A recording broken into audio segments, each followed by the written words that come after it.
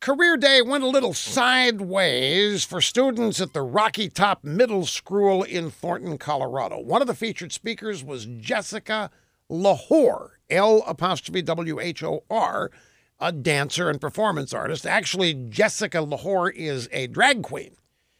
Lahore explained to the middle school students that he is a man but portrays a woman in performances. Lahore asked that they call him Ms. Jessica, because using Lahore around the children he wanted to influence would be inappropriate, you see.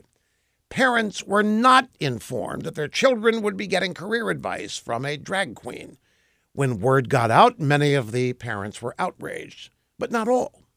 So the principal sent out a letter apologizing for not letting parents know in advance, but the principal defended inviting Lahore because doing so was inclusive and promoted diversity.